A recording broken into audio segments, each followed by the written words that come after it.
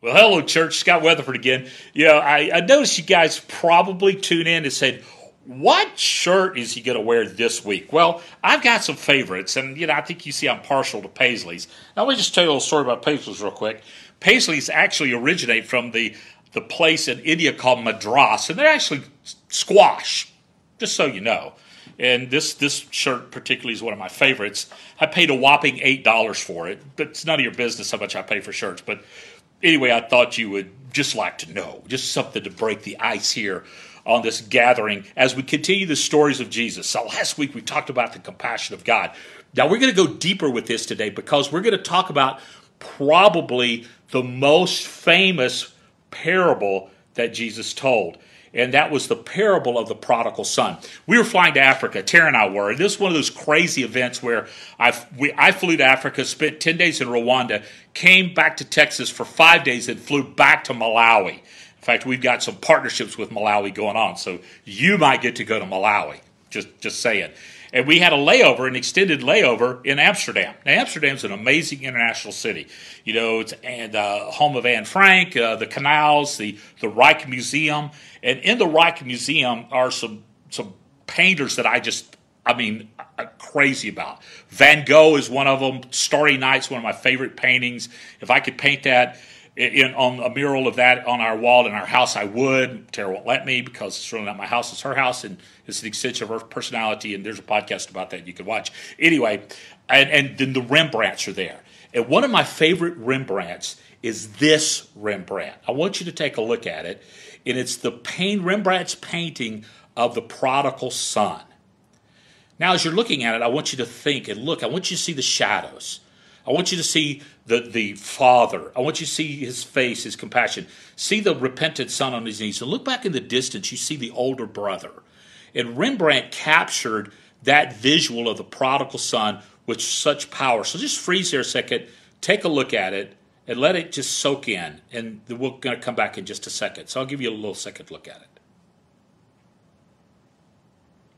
Now, it's captured in such great detail by the master Rembrandt. It captures the emotion.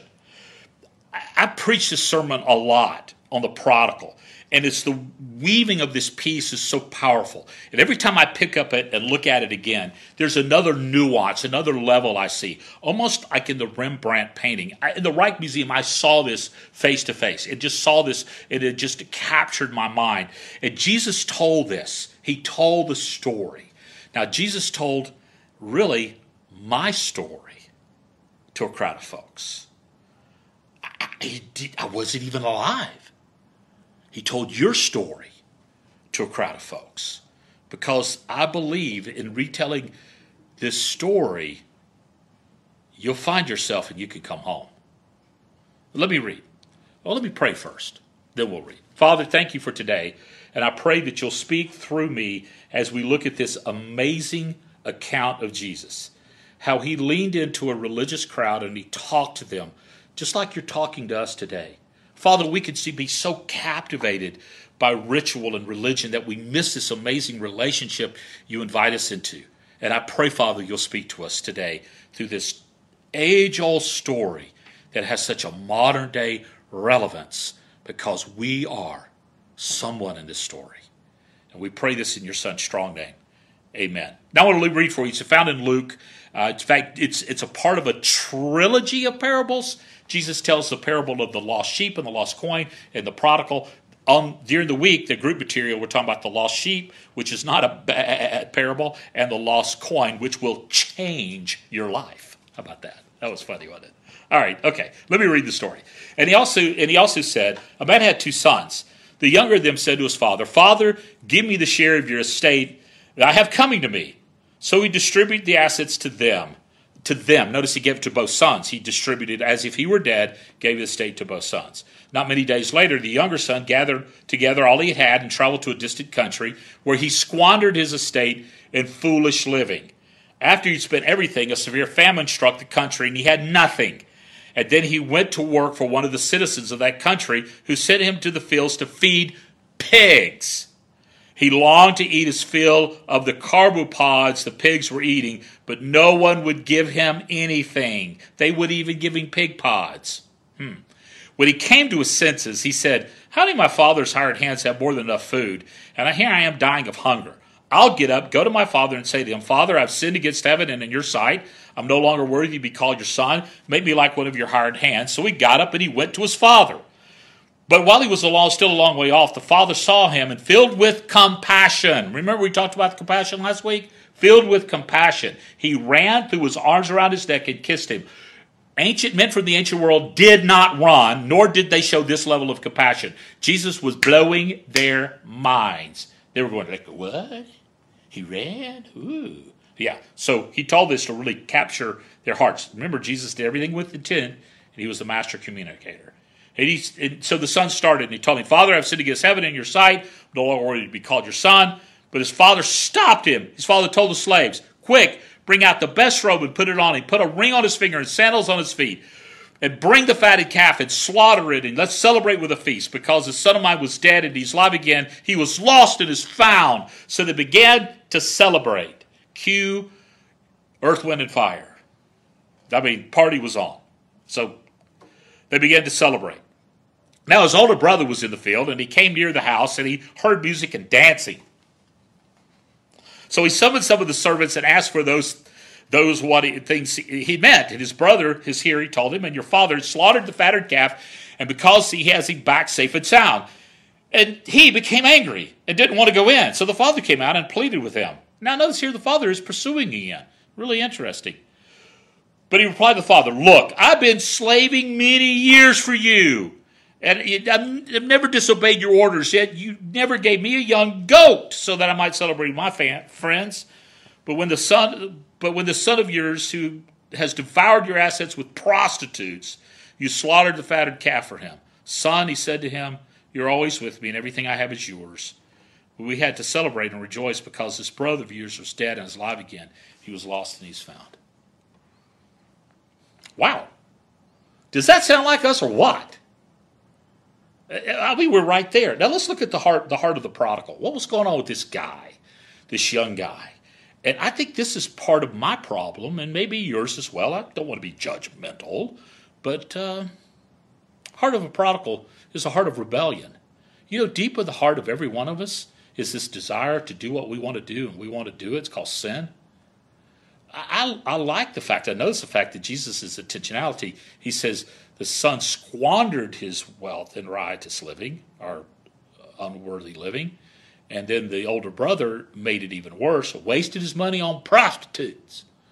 You know what, I like to exaggerate the sins of others and minimize my own sins. Yeah, I do. I'm against most sins except for the ones I enjoy. You know, there's a categorization of sins, right? The ones you do, the ones I do. Yours are more serious than mine. It's a heart of rebellion, a heart of arrogance. Give me what I deserve. Heart of entitlement. We're going to talk a lot about entitlement during this series. In fact, the life group material, we talk a lot about entitlement. And so don't feel so entitled that you don't listen to it. Okay? Just say it. Thomas Huxley said this, his man's worst difficulties begin when he's able to do just what he likes. Oh, okay. This young prodigal valued his own pleasure and his own possessions over people, over his family, over righteousness. He wanted to do what he wanted to do when he wanted to do it. Sounds like most 2 or 3-year-olds, doesn't it? Sounds like most teenagers, doesn't it? Sounds like most 60-year-olds, doesn't it? Now, I want you to look at the process of repentance. Look at what happened with this prodigal. How this guy who was rebellious and arrogant and entitled, and he valued his desires over God and over anything else. Look at the process God took him through. The realization of being where you not belong. You come to your senses. The word there, metonome, it means to change your mind. When you change your mind, you change your circumstances. What the heart seeks, the eyes see. When the heart is changed, the life is changed. He came to his senses. If only you change your mind, you'll never change your life. You change your heart to change your life.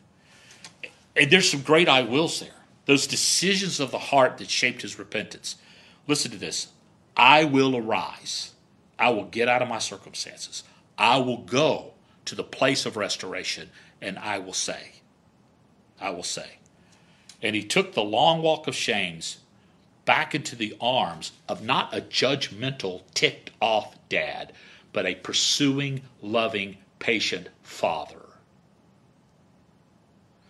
I'm telling a story later in the life group lessons about the parable of the talents.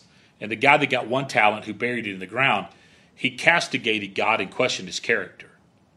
He said, "You're a hard man. You're a rough man. You're a mean-spirited man."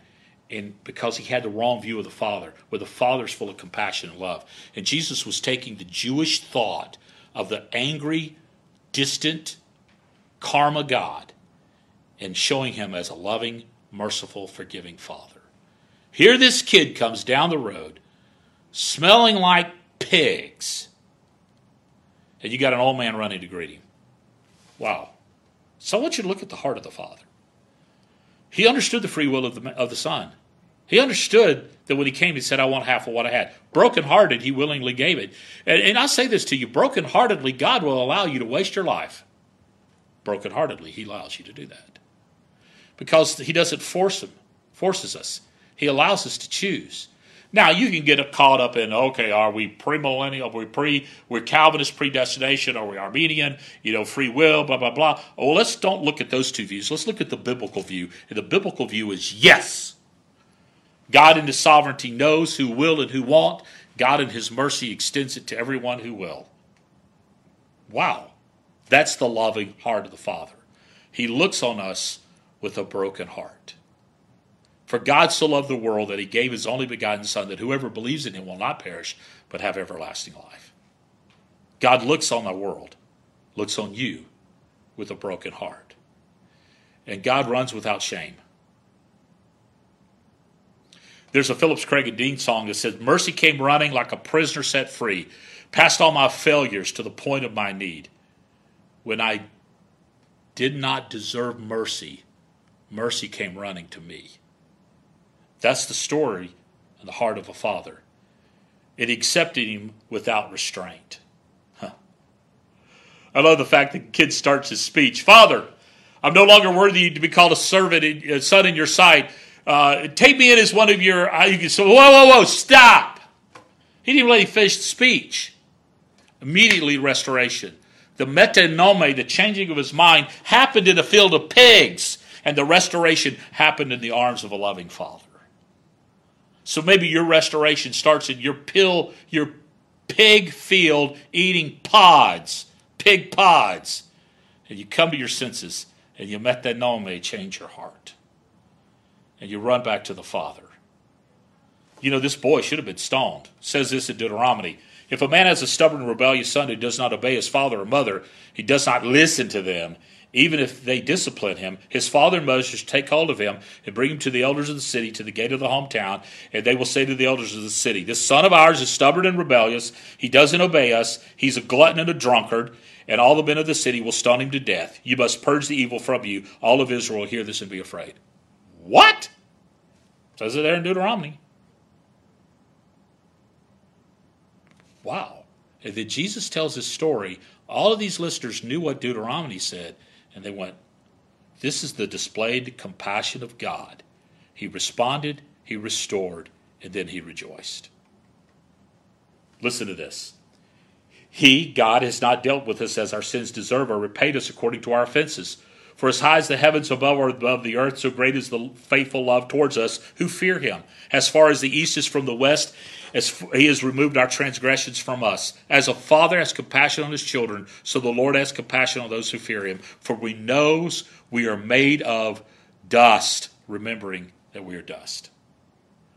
We're not saved by Are we not saved by the love of God? Are we saved by the grace of God? God loves everyone, but not everyone is saved. Responding to the price of grace brings the gift of salvation. Who said that? Scott Weatherford. Because it's true. We are not saved by the love of God. We're saved by the grace of God. God loves everyone, but not everyone is saved. Everyone who responds is saved, but they're still loved. Grace brings the gift of salvation. Let's look at the heart of the older brother. Maybe this is you. Rebellious and self-righteous. Oh, wait, the younger dude was rebellious. Arrogant. Wait, the other one was arrogant. Yeah. You see, the older brother, he desired to be in control. And he said, I'm slave for you, Father. He had slave. He had given everything the same time the younger brother got everything. He got everything. He wasn't a slave. He exacerbated his position to put himself in a higher place. It's called borrowing power. He was entitled. Wait, you said the younger brother was entitled. So was the other, for the older. Elitism, entitlement, elitism, entitlement, and rebellion are three of the worst demons in hell. He valued things over people. The younger guy did too. And I see this in the church. We could be so the older brother. Or we could say, well, when you get your act together, you could come to church. Or when you could get saved, when you change your mind. And we expect people to act saved when they're not saved. And we create Christian cliques and social clubs and golf course, country clubs without golf courses. We do that, and it's just the older brother mentality. And it's despised by God. And the father responded to both boys with the same pursuing love. So before we're quick to judge the older brother, before we're quick to judge the younger brother, let's look at the heart of the father. Wow. Standing in that museum looking at Rembrandt's portrait. Rembrandt also did a portrait of Jeremiah. It's pretty amazing too. I got to see that. And Night Watch and a few other masters. But I stood there looking at the prodigal, and I thought, I will arise and go to Jesus. He will embrace me in his arms. In the arms, my dear Savior. Oh, there are 10,000 charms. I need Jesus. Don't you? Don't you? Father, I thank you. Thank you that your word penetrates our hearts and this story changes our lives. It changes our perspective. And as we find ourselves in this narrative, we will find your heart and respond to you to change our hearts, to change our lives. Father, I feel like there's some younger brothers who are watching that need to come home to you. They can start their prepared speech now. You cut them off and you say, I accept you as my son. I accept you as my daughter. I accept your repentance and I give you my forgiveness. I make you mine. Father, whether they're coming for the first time to come to know you or whether they're coming from a life that's been poorly lived to live differently, I thank you that you will accept them. Father, there's some older brothers who are judgmental and hard. They need to do the same thing the youngers do. We need to come to you.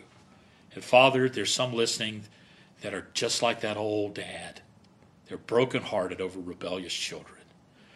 Bring our kids back and let us respond to them in love and restoration and wholeness, that they may live all for you. And I thank you for what you're going to do. And I pray this in your son's strong name. Amen. Now, what are your next steps? Raise your hand and say, hey, Jesus, I'm yours. And maybe you need to tell us that. Maybe you need to be prayed for. Maybe you need to start a ministry, a microsite in your home. Maybe bring your neighbors in to watch this online experience. You know you could become a part of this church, even though you might live thousands of miles away, by stepping into membership, by stepping with and growing, by stepping up and serving, by stepping out and sharing. We have opportunities literally all over the globe that you can jump in on, even though you live far away. You can give generously and support. You can be everything God wants you to be, but most importantly, let your heart be changed so your life is changed.